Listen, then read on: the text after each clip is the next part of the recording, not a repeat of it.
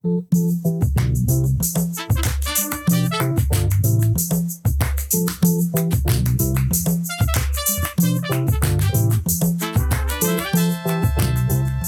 listener-supported KTOO, welcome to Juneau Afternoon, broadcasting live from the homelands of the Occoquan and on demand as a podcast. It's Tuesday, February 27th, 2024. I'm your host, Boston Christopher. Gwyneth Chiish Hawa Salamat for joining the conversation. On today's show, a check-in with KTOO reporter Katie Anastas about recent school board decisions. The Alaska State Museum speaker series, Cooler Seasons, Warmer World, wraps up this Friday with photographer Ben Huff on his photo series, The Light That Got Lost. Fubao is here to tell us about the key campaign march and rally tomorrow. And we'll have music and an interview with the Nude and Rude Revue, who will perform this weekend in Juneau. Those conversations, music, and more coming up this hour on Juneau Afternoon.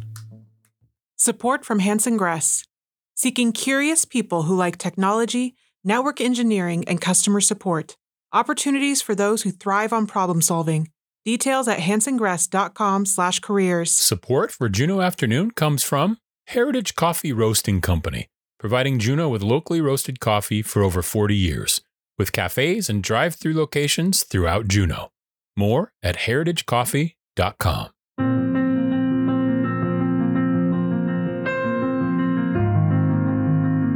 You're listening to community-supported Juneau Afternoon on KTOO at 104.3 Juneau, 91.7 Juneau Ock Bay, and online at ktoo.org. I'm your host, Boston Christopher.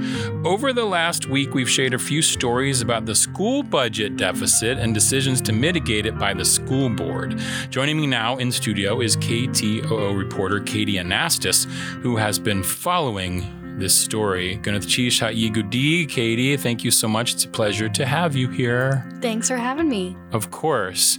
So let's get right into it. So the school board and district leaders have been talking about the possibility of school closures for several weeks now. Where did they land? Last week, we finally landed on a school closure model, and the board decided to put 9th through 12th grades at Juneau Douglas High School, Ya'adat Kahle, and 7th and 8th grades at the Thunder Mountain High School campus in the Valley. And that decision came after 4 hours of public comment and about 2 more hours of discussion among board members. One thing that was really exciting was that public comment included a lot of students, and it was really cool to have so many students get involved in sharing their perspective and get up to that mic, which I'm sure is nerve-wracking, but they did a great job and shared some of the perspectives that I've been hearing over the last few weeks, which is Thunder Mountain students saying they want to keep the two schools separate and that they value, being able to pick between two distinct campuses that they feel like have really separate kind of cultures and vibes that they want to be able to pick between. And then on the other hand, there were some Juneau Douglas students who said it made the most sense to put all high schoolers at their campus because it's bigger and has the capacity and also has some trades classrooms that they really want to be able to access. I see. Okay. And I know that at last week, I think it was last Friday, which was a day or so after this decision, there was a basketball game that happened between the two schools, the teams competing against each other, maybe for the last time, at least for the foreseeable future. And what was interesting about that is Nona Diamond sent us this little bit of audio of the two cheer teams coming together. And let's just listen to that audio. It's really sweet.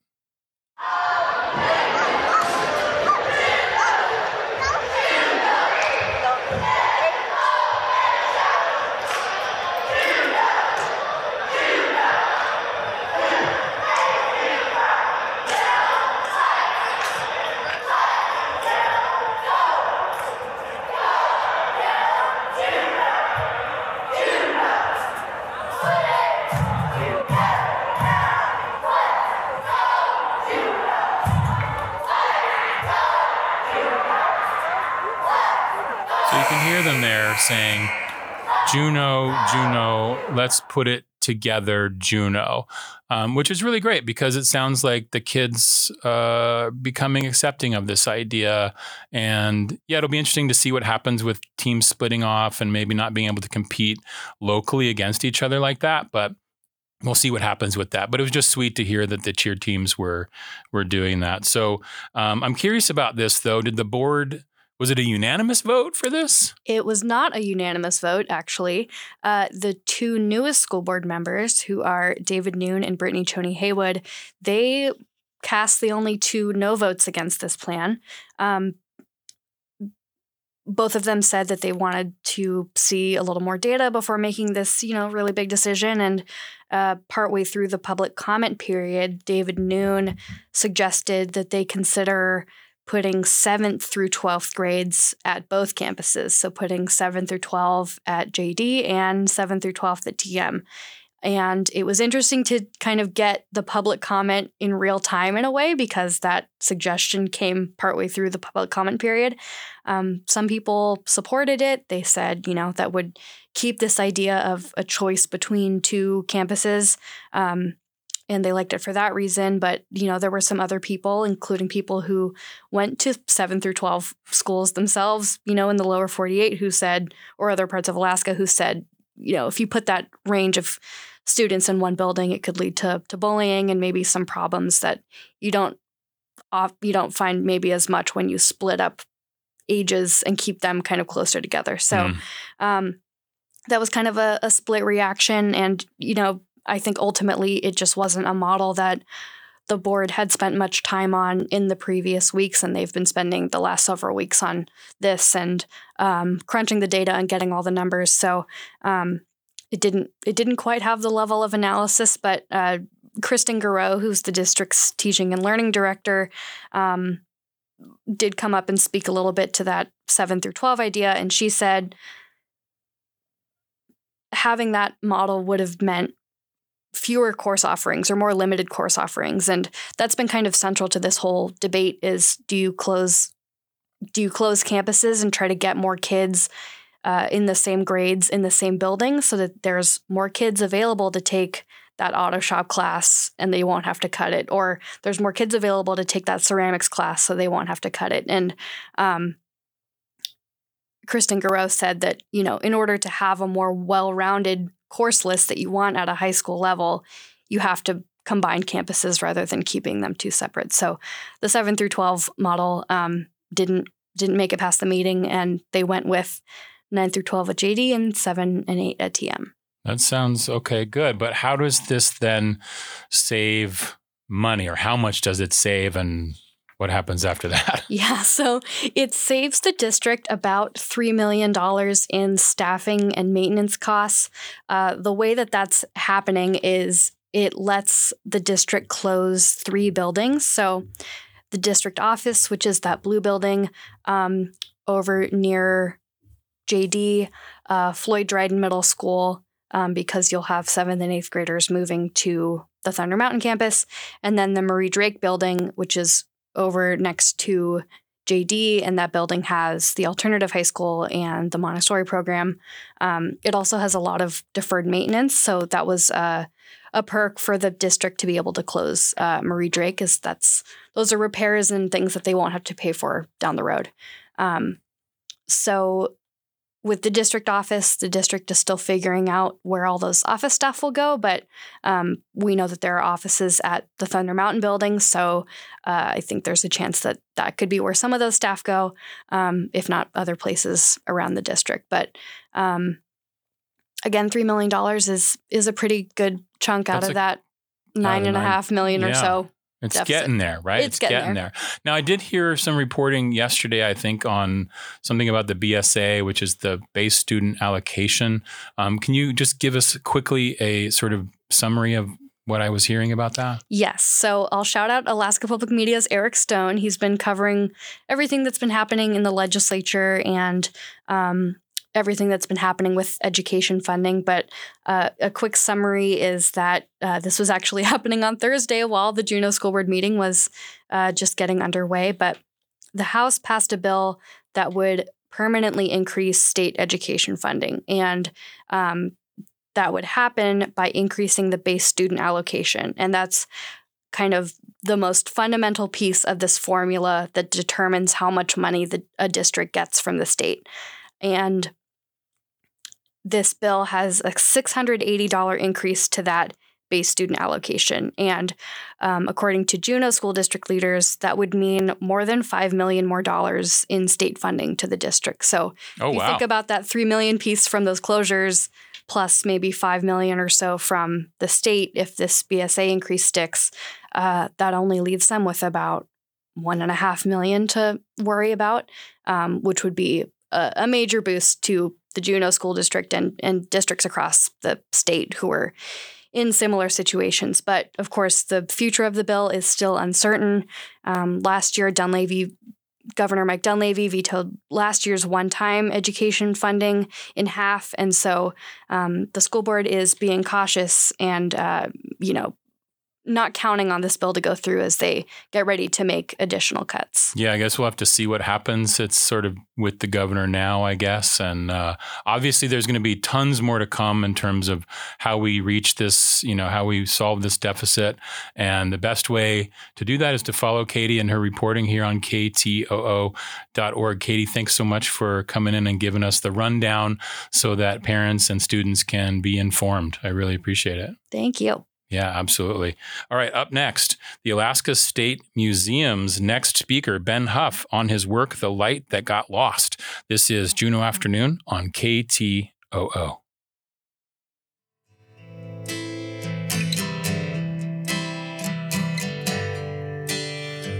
KTOO would like to acknowledge that we broadcast from the homelands of the Occoquan. The Clenny-D have stewarded this area for thousands of years. Today, our studios sit on a spot once part of the Tidelands, now covered over with buildings, roads, and parking lots. We recognize those families who traveled to and from these Tidelands to fishing and hunting grounds and to gatherings in other villages, and still cherish it as an important part of their way of life for today and for future generations. KTOO turned 50 a few weeks back, and we are celebrating throughout the spring, and we want to hear from you, the community that has supported locally owned airwaves in Juneau for 5 decades. We'd love to hear your reflections on how KTOO has impacted you over the years. We're looking for audio submissions that are 1 to 3 minutes in length that share your thoughts, memories, driveway moments, personal stories about the station that we can use on the air. To submit, record your message on your smartphone and email it to juneauafternoon@ktoo.org. Instructions for getting good audio can be found on our homepage at ktoo.org. We look forward to hearing from you. Ganath Chish, Hawa, Salamat, thank you.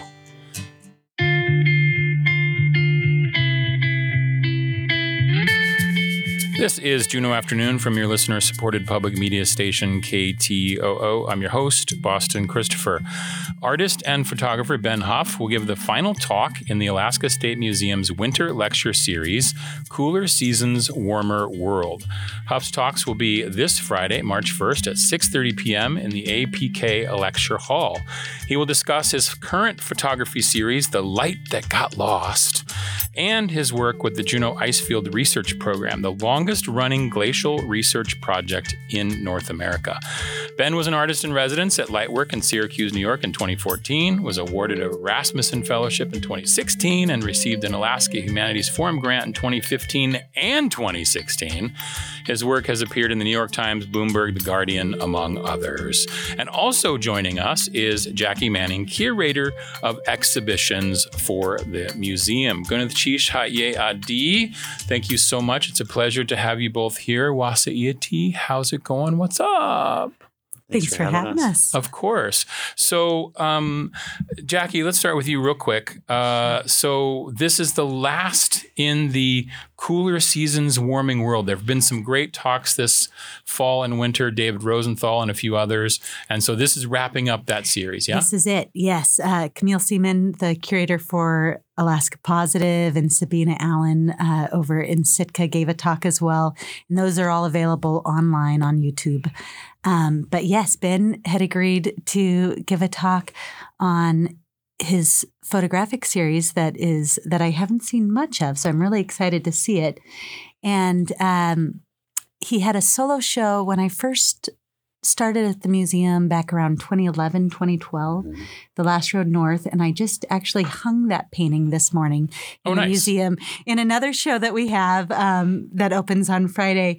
So it's been a long time that I'm familiar with Ben's work and been working with him. So I'm really excited to see these new images you're making. Absolutely. All right, Ben, Gwyneth Cheese for being here. Thank you for having me. So tell us a little bit about The Light That Got Lost. Yeah, it's a series of pictures all in and around the Juneau ice field and the local glaciers that the ice field supports. And I'll have some pictures actually from the Mendenhall Valley, a little far flung from the ice field itself on Friday night as well. But it's mostly based around the Juneau Icefield Research Program and the work that group does up on the ice field every summer. I've been involved with them since 2015, which was I'll kind of talk a lot about this on Friday probably to start. Spoil it now. It's fine. Yeah, but I first started making pictures down at Mendenhall Glacier in probably 2012, shortly after my wife and I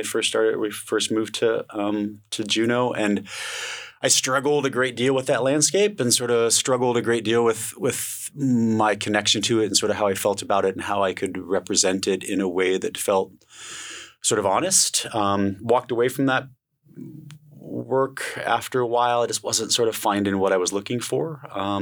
And then a few years later was up on the ridge, out Blackerby, out toward Obbs, and saw the Camp 17 buildings, the JERT buildings there at Lemon Glacier, and was just, it was like a magnet, it was sitting up on this, not a Nunatak, but this, ridge with the glacier on either side and these sort of metal-clad buildings that are just sitting there, sparkling in the sunlight. And it was sort of mysterious. And I've always been interested in sort of architecture and people existing sort of on the edge of frontier. And those buildings sitting there on the rocks just sort of embodied. I didn't know a thing. I didn't know a thing about the program. Didn't know what the buildings were there for. But just visually, it really moved me. And I saw them for mere moments, sort of making my way down the ridge. And then long story short, several years later, I found myself in that landscape with students with that program, making pictures. Was fortunate enough to kind of find a role within that organization for myself and making work alongside being a faculty member and now being on the board with that program. And I have a relationship with it and a love for it and sort of a responsibility with it that exceeds just my pictures. But the pictures that I've made with that program have been important to me from a career standpoint, spiritually, if that doesn't sound super corny. But they're different than a lot of the work that I've made to this point. I think I'm seeing now the similarities and the ways that maybe they overlap that I didn't see for a long time. It's work that I'm still actively making, which always sometimes feels a little self-indulgent talking about work when it's sort of is sort of being kind of cooked, as it were. But yeah, I'll be sharing pictures kind of that kind of run a pretty wide gamut of what I think this project eventually will sort of be. I'm still actively making and sort of thinking and constructing and, to be quite honest, kind of figuring out what I want it ultimately to look like. So yeah, Friday will be me kind of hashing some of that out in front of an audience. A reveal of the beginnings, right? Yeah, it is interesting that you're talking about because like the idea of, perspective changes too over time. Totally. You're talking about how, you moved here in 2012 and you were seeing the glacier in a certain way, or you're seeing other areas of town in a certain way. And then of course we're aging as well. And that changes our perspective on what we're seeing and how we're seeing it. And so that's going to be really fascinating to sort of include that kind of stuff in your talk. And I'm curious about this series and how your talk this Friday fits into this idea of cooler seasons, warming world, right? I mean, we're talking about, how does that fit in? Yeah, I mean, I think, this particular work, working alongside scientists from all over the country and students, some that are studying science, some, artists and writers and, advocates and all sorts of, different walks of life. But it's, at the core of it, the issues of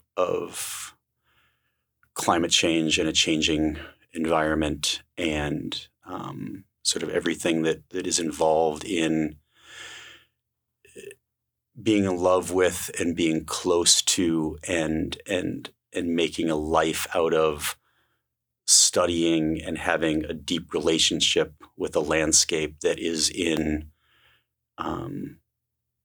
flux that exceeds, just normal processes, right? It's sort of, it's the kind of things that I don't know, it's so sort of heavy and loaded and oftentimes you kind of start talking in this way and people sort of tune out, and photography is not great from a journalistic standpoint for sure when it's supported by text, but just photographs alone, don't really do, I don't think, a great job at sort of telling a lot of those stories. And I'm not necessarily pointing pictures directly in that way, but I think, within the context of the world that we're living in, it's impossible to look at pictures of ice and landscape and people working or even recreating in that landscape and not sort of understand larger implications, right? And certainly, the exhibition, Rosenthal's exhibition at the museum now, certainly Camille's work that she spoke about, it's different artists in different mediums, coming to a shared landscape and just trying to sort of have a similar conversation in a different way, Yeah. I talk about this when I'm teaching sometimes, that you're just like, I kind of recognize that, I've shown two works at the State Museum, one in the old building that Jackie was talking about, and just here a year or 2 years ago now at the new space. And I sort of recognize, even though I feel sometimes like this new work is a change or a shift, I do kind of feel like I've been having the same conversation for 20 years, and I'm sort of I'm just finding a different door into the same room, over and over, and that's fine. You know what I mean? It's not, I'm not burning the circuit board and trying to recreate something, and I kind of admire artists or photographers that can do that, like sometimes I think a big shift in reality is just the minute, like the smallest little thing. But it is, for better or for worse, it all this kind of comes back to some elemental things, right? I love it. In the landscape. I love it. And I love the fact that your talk is going to be sort of, as we all are and as the climate is and everything, in process, right? It's in process and it's changing and it's forever changing. Yeah. And Jackie, is there anything else that we need to know about this series? Are we going to continue this series maybe next fall and winter? Is there going to be a season 2? There has definitely been interest to do that. And I've had some people reach out that so they would like to see that. So far, we don't have it on the books, but it's been very popular. And if you did miss any of these talks, Ben's will also go up on YouTube, the State Museum's YouTube page, and as well as Camille Seaman and David Rosenthal and Sabina Allen. So all fabulous talks that you can still see online. That's excellent. Well, Ben's going to be talking this Friday, March 1st at 6:30 p.m. at the APK Lecture Hall. It's the final talk in the Alaska State Museum's Winter Lecture Series, Cooler Seasons, Warming World. For more on Ben, I want to make sure I shout out your website. It's HuffPhoto, HUFFphoto.com. And of course, you can follow the museum at, is it LAM? Is that what we say? Library Archives and Museums. That's what that stands for. LAM.alaska.gov. .gov, and you can find out information about all the things coming up and of course this series, and find the previous talks as well. So Gwyneth Cheese for coming in today and sharing a little bit about this and giving us a little tease of what's to come on Friday. I really appreciate you being here. Thanks for your time. Yeah, absolutely. Okay, up next, Fubao is here along with members of the Key Coalition for their Key campaign annual events. This is Juneau Afternoon on KTOO. But first, a savory moment.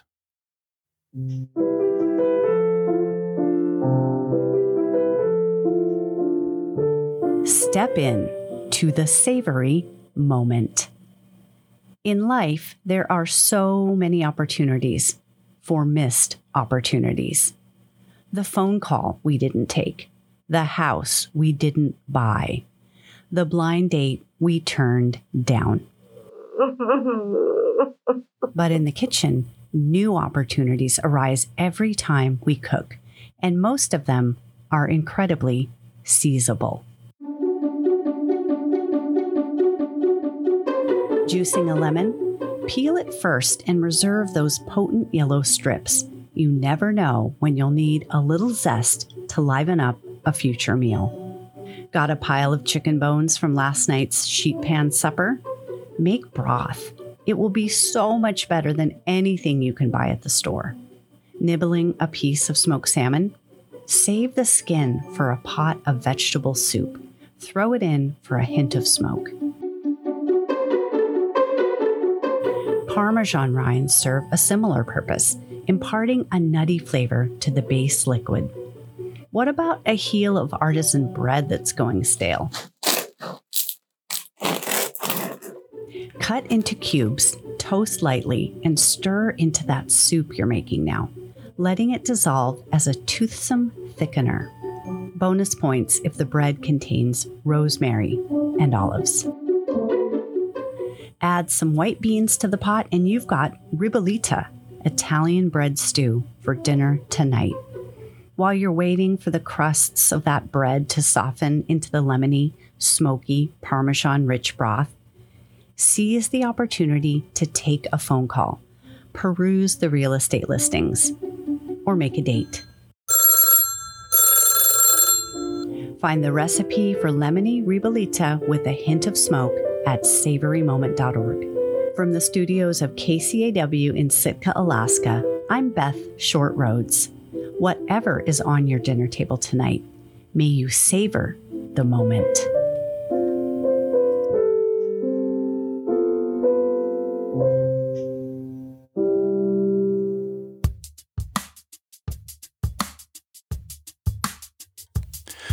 You're listening to Community Supported Juneau Afternoon on KTOO 104.3 Juneau, 91.7 Juneau Ock Bay, and online at ktoo.org. I'm your host, Boston Christopher. The Key Campaign is an event put on by the Key Coalition of Alaska, which is a nonprofit statewide group made up of people with disabilities and their families, friends, and supporters. They gather each year for the Key Campaign to meet with Alaska legislatures. Here to tell us more about it and the events tomorrow are Fubao Hartle, advocate, Katie Jones, Key Coalition board member, and Claire Pavia, Key Campaign advocate, also known as Fubao's mom. Gwyneth Cheese, Adi, thank you all so much for being here today. Wasa Iati, how's it going? Thank you for having us on, boss. Of course. This is a big deal. I feel like we need to have as many people as we can to turn out tomorrow morning at 11:30 a.m. at Sealaika Plaza March, and we need to have a jam-packed plaza. I love it. You're gonna start at the Sealaska Heritage Plaza at 11:30, and you're gonna march up to the Capitol steps, and that's where a rally will happen at noon. So that's kind of cool. But Katie, I wanted to ask you, tell us a little bit about the Key Coalition of Alaska. Yeah, so the Key Coalition of Alaska was founded in 1988, so been coming down to Juneau for 3.5 decades to advocate for home and community-based services for people with intellectual and developmental disabilities. The coalition is made up of people with disabilities, their family members, provider agencies, direct support professionals, anyone who really has a say in kind of the experiences of people with disabilities and being able to come down and advocate for them to live in their communities of choice. And and people can find out more on your website, of course, keycoalitionofalaska.org. I'm sure there's all kinds of details there about how people can get involved. So Fubao, you've been involved in everything from the Special Olympics, the Torch Run, and so much more. What made you get involved with the Key campaign? Because I believe everybody has a right to have services, and people should not wait. We should not wait for services on wait lists. I feel like that's so unfair to people who struggle every year waiting for services a long time every year, and we should advocate as loud as we can. Because I feel like this year is going to be a big election year, and we need to raise our voices as loud as we can. Yeah, the more voices, the better, right? In terms of, getting the issues out there and finding that. And also, this is a place where if you're, you haven't heard of the Key Coalition or the Key campaign and you want to be a supporter, you can show up tomorrow at 11:30 and be a supporter and an advocate and participate in this walk up to the Capitol and the rally that happens at noon. And so, how can people find out more about these specific events? I know you've had some other things happening over the last couple of weeks, right? There's been some other things that have been going on in Juneau. We had some organizing meetings, and you met with the legislatures in person a little bit already, right? Yeah, so we've the last few years have been doing virtual visits with each of the legislators the week before we come down to Juneau.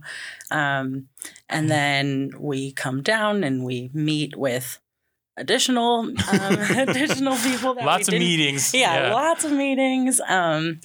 We are partnering with the Behavioral Health Association on some of their platforms this year. And so when we do come to Juneau, we get together and try to talk about some of the things that we'd like to see happen next year and kind of get the planning going for next year's.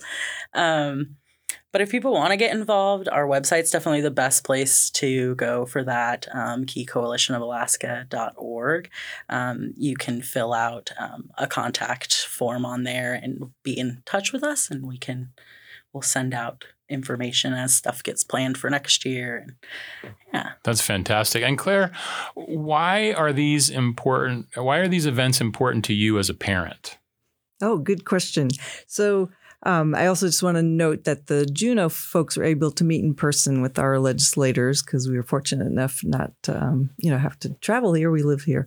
But yeah, it's something, I guess I've been involved since over 20 years, since Fubao was in preschool. I learned about the organization and the rallies, and it's multifaceted for me. One is it's a way to meet other people that are in Juneau and outside of Juneau that are, like Katie's, has a family member with a disability, and it's a great way to connect and learn about issues that are important to other people, develop friendships, and just learn things. I find that, you learn about other resources that you didn't know of, like, oh, maybe my child has this disability, and you connect with somebody else that, wow, my kid has that too. And this is some things that you might find helpful, a book or a resource in the community or in the state. So that, that has been really helpful. I love that. To me. I love that. All right, Fubao, this is your shot. One more time.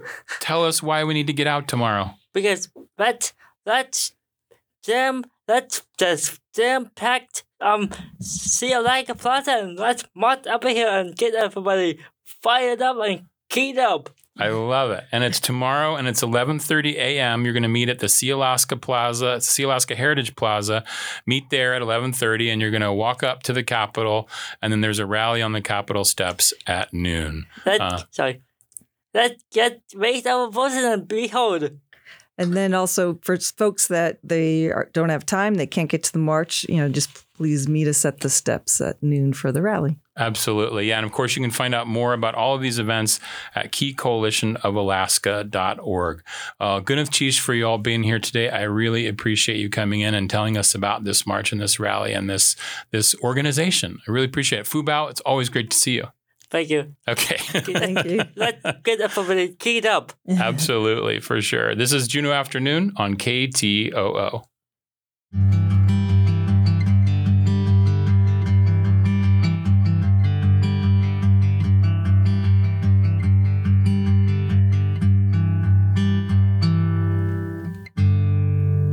You are listening to Juneau Afternoon from Studio 2K at KTOO. I'm your host, Boston Christopher. The Nude and Rude Revue is a performance art collective specializing in variety, vaudeville, burlesque, song, and dance. They combine innovative ideas, classical training, and artful arrangements to joyfully share their art. They are currently on a multi-city tour titled Deep Dive, which winds up in Juneau for 4 performances this Friday and Saturday, March 1st and 2nd, at the Juneau Arts and Culture Center. I sat down with them before the tour began last week.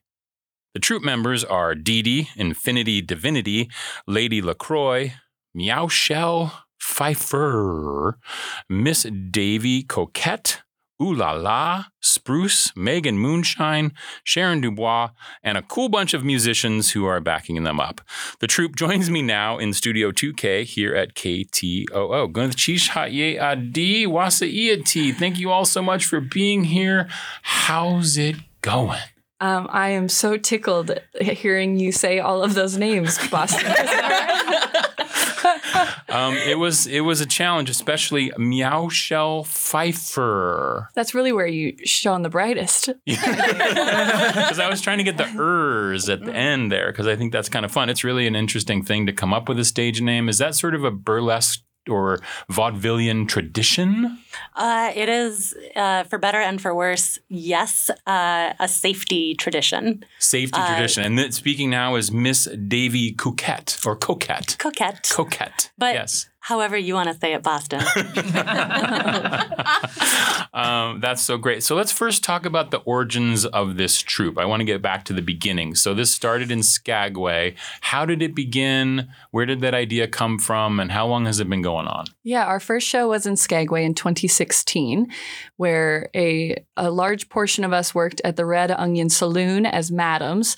So we spent all day talking about women's history and leaning into that and, I don't know, our own power as women, etc. And then Miss Davy Coquette had recently gone to a burlesque workshop down in Seattle, put on by Miss Indigo Blue. So she came up and she said, "Hey, Lady LaCroix." This is so silly. I love it.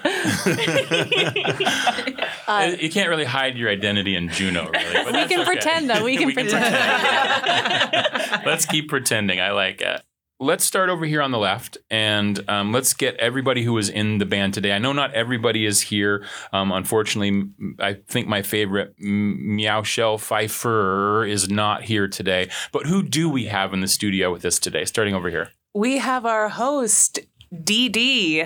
Dee Dee, okay, and? Hi, this is Sharon Dubois, and I'm here all the way from Dirty Jersey. I'm Miss Davy Coquette. I'm a singer and dancer. Awesome. And into this microphone. Hello, I am Coltron. Coltron, okay. This is Lady LaCroix. I am one of the producers of the show and a singer and dancer. Okay, and last? I go by Master Beater. I play the drums. Awesome. Okay. And that's part of the fun, right? Like, I want to ask you about this, Ms. Davy. Like, that's part of the fun, sort of this history of names. Obviously, these aren't real names. They're fun, sort of vaudevillian, burlesque names. Give us a little bit about why that is and some of the history. A nom de plume, any kind of a stage name or alias, is often to protect the individual and their real life, to keep their anonymity on the stage, separate from what they want to do in their everyday life as a real person. So we are grateful to be here for you under these aliases as we perform Nude, Rude, possibly Lewd acts. Whoa. Okay. And before we started the interview, you were telling me a little bit about the history of sort of burlesque in Juneau and what you discovered about that. Of course, in Southeast Alaska, there is an enduring history of performance, burlesque, vaudeville. Here in Juneau, I recently learned that a friend of mine who I got to collaborate with had done burlesque, had produced burlesque decades ago. My personal inspiration was the luminous pariah of Maud Carousel, who grew up here in town, took his craft to Seattle with Miss Indigo Blue, and grew it beyond, and came back home and did some shows here in Juneau, which led to finally, way back in 2016, allowing Lady LaCroix and I to join the ranks of burlesque performers in this area. Okay, so we've talked a little bit about the history of how you began back in Skagway when you're all working at the Red Onion, or various people were working at the Red Onion, the inspiration of that, and then that leading to this and the history in Juneau here. So I know that the Nude and Rude Revue has done shows recently in the last few years, but why this tour? Why now? Yeah, we got an email on our relatively dormant website from Yukon's Rendezvous Festival that happens every February. It's over a 2-week-long festival. They have events and performances every single night. And they emailed us and said, hey, are you still active? We would like to talk about hiring you to come to Whitehorse to headline our festival.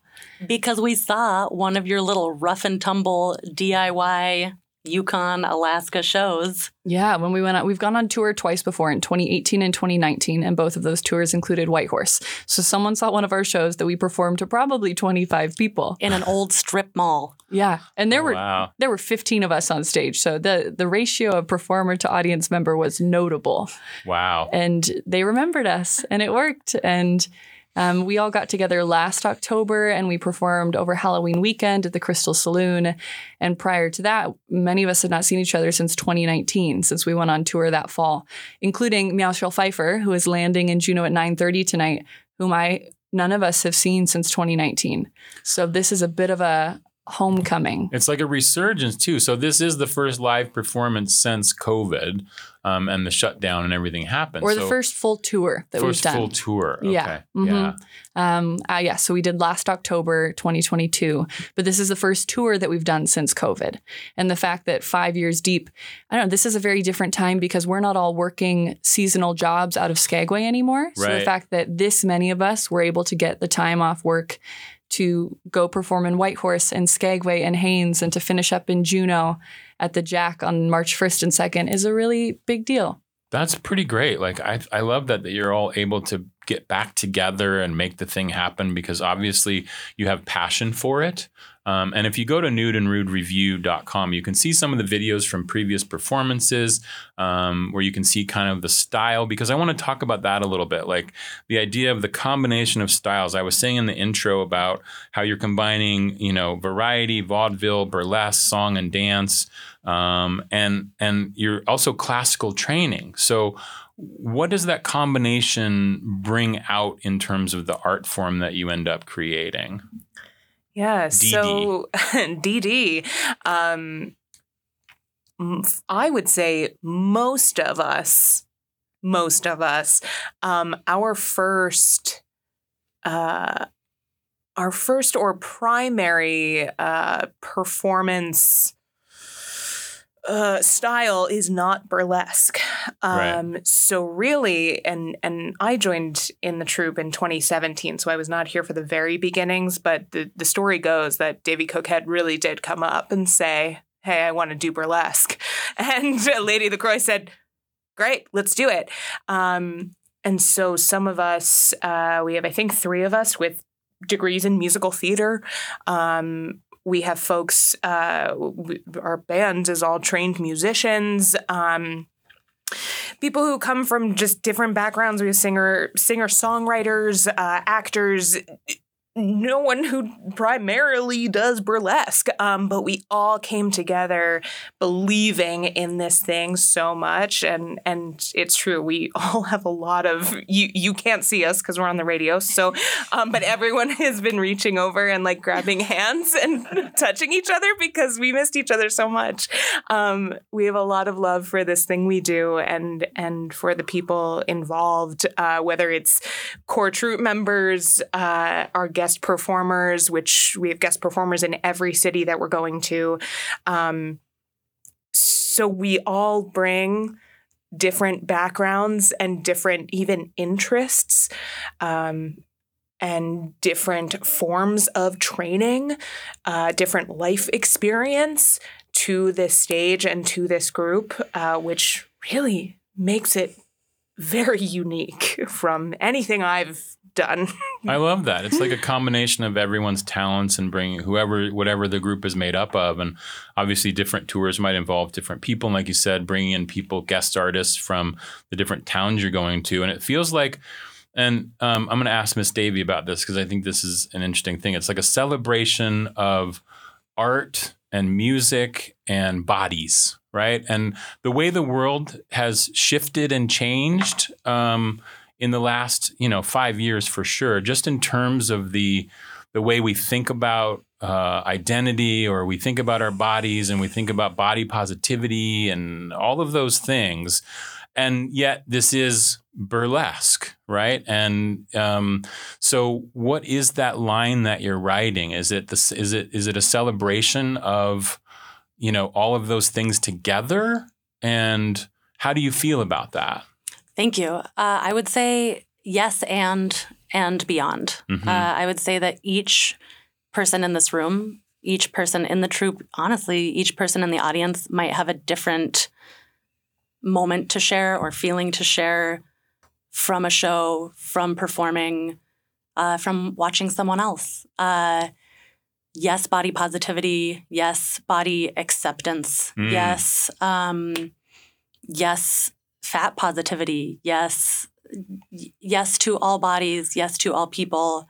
Yes to all bodily autonomy. Yes to freedom in those expressions. Yeah, because we want to make clear, like some people I think may not even understand the difference between like burlesque and what they might think of as a strip club, right? Which is, and like yes to strip clubs. Yeah, and if sure. that's not your vibe, also yes to that. Right. And if you want something a little sillier but still with some tease, then our show might be up your alley. That's burlesque, right? It has sort of the tease element. And I don't know this actually. Can you tell me what is the legality of nudity in Alaska? In the state of Alaska, you can perform fully nude and serve alcohol.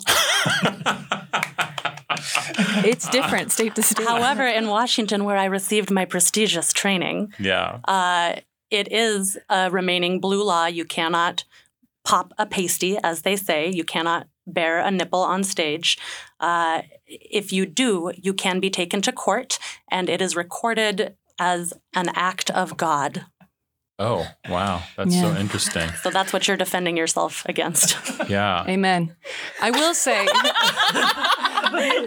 as people, there will not be full nudity in our show, though I've been, not to knock it, but for sake of people understanding what they're going to be walking into, we've got our full live band, lots of pasties. Yep. Many skimpy outfits. Some skimpy outfits and lots of sparkles. There will be a reveal. Yeah. May I share a brief story about DD, unless they were about to share it themselves? I have no idea what you're about to say, so please. When DD joined us, as she mentioned, burlesque is not her first performance love or what she has trained in, and was perhaps uncomfortable to be doing striptease on stage for the first time. Nervous. Yeah. And the way the entire audience was enthralled for their removal of first one glove, then a second glove, and finally, everyone on the edge of their seat, a jacket. Not a single inch of clothing more was removed. Not a single inch of skin more was shown. And everyone was desperate for more. Anyway, so burlesque is the tease. You don't have to bear it all. I think that's the thing, right? Like it's so easy to find that other stuff if you want it, right? But to have the sort of sensory overload or the sensation or the sensuality of, a removal of a glove, that can be, let's just say, very sexy, right? So that's kind of cool.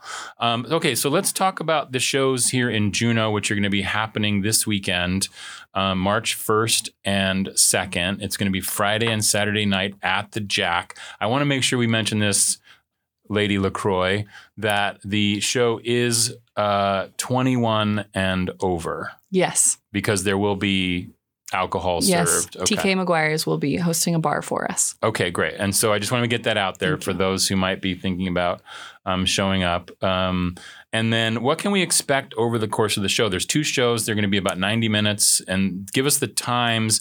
But really first, let's talk about what kind of content will be in the show. Yeah. So there will actually be 4 shows, 2 a day.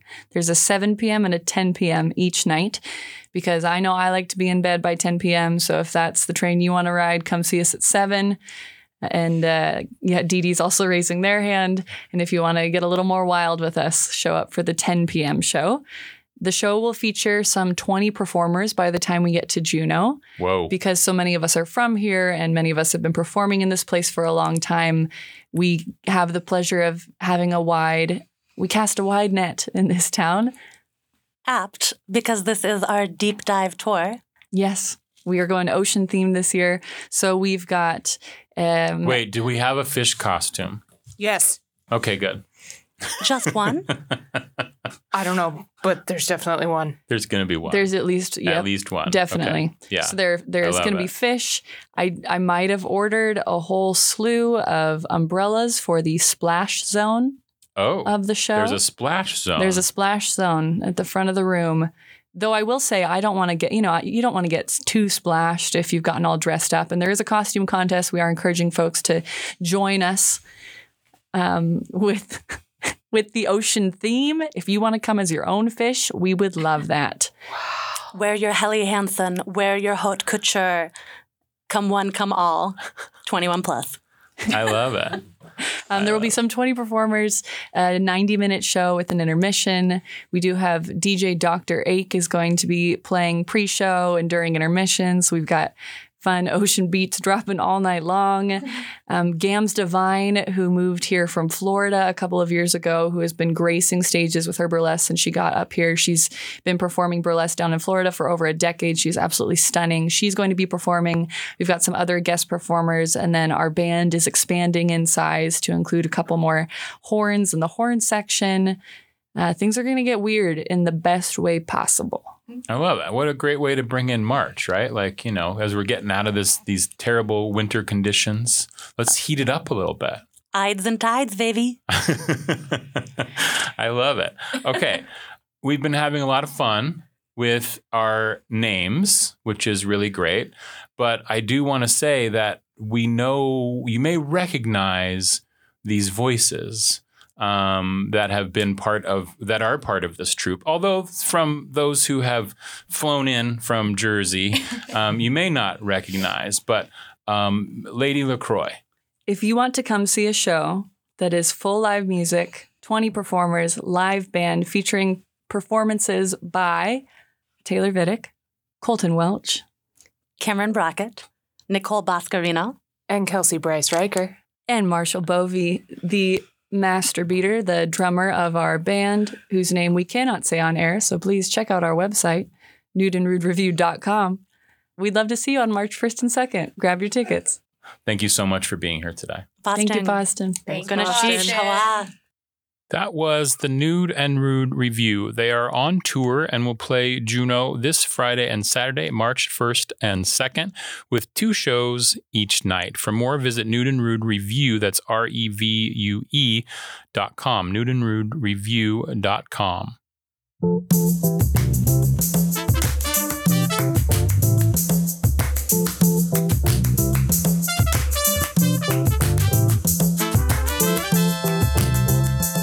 do it for today's Juneau Afternoon. On tomorrow's show, the City Museum previews the 12 by 12 show Stellar, opening this Friday.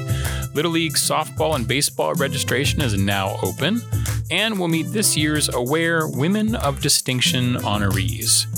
Juneau Afternoon airs Tuesday through Friday at 3 p.m. right here on KTOO Juneau 104.3 and KAUK Juneau Ock Bay 91.7. Hello out the road. Find the show online at ktoo.org/Juneau Afternoon, where you can listen to episodes, subscribe to the podcast, offer feedback or suggestions, or find out how to be a guest on the show. Our theme music is by Indian Agent. Juneau Afternoon is a project of the KTOO Arts and Culture team. I'm Boston Christopher, producer and host of the program, with help today from Aaron Tripp. Thanks, and have a warm and cozy Juneau evening.